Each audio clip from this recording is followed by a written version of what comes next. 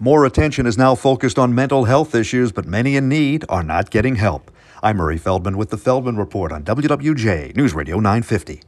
60% of young Americans ages 12 to 17 who have had a major depressive episode in the past few years did not get any treatment for it. Same thing with 55% of adults. The organization Mental Health America says cost was cited as the primary reason for not receiving the care. They just couldn't afford it. More people are staying in their homes because they don't want to trade a 3% mortgage rate for something much higher, so they'll remodel the place instead. A new list is out of remodeling projects that return the most. They may actually give you more than double your money back when you sell.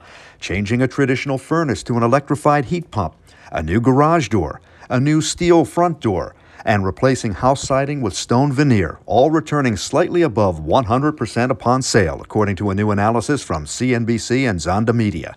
With the Feldman Report, I'm Murray Feldman, WWJ News Radio 950.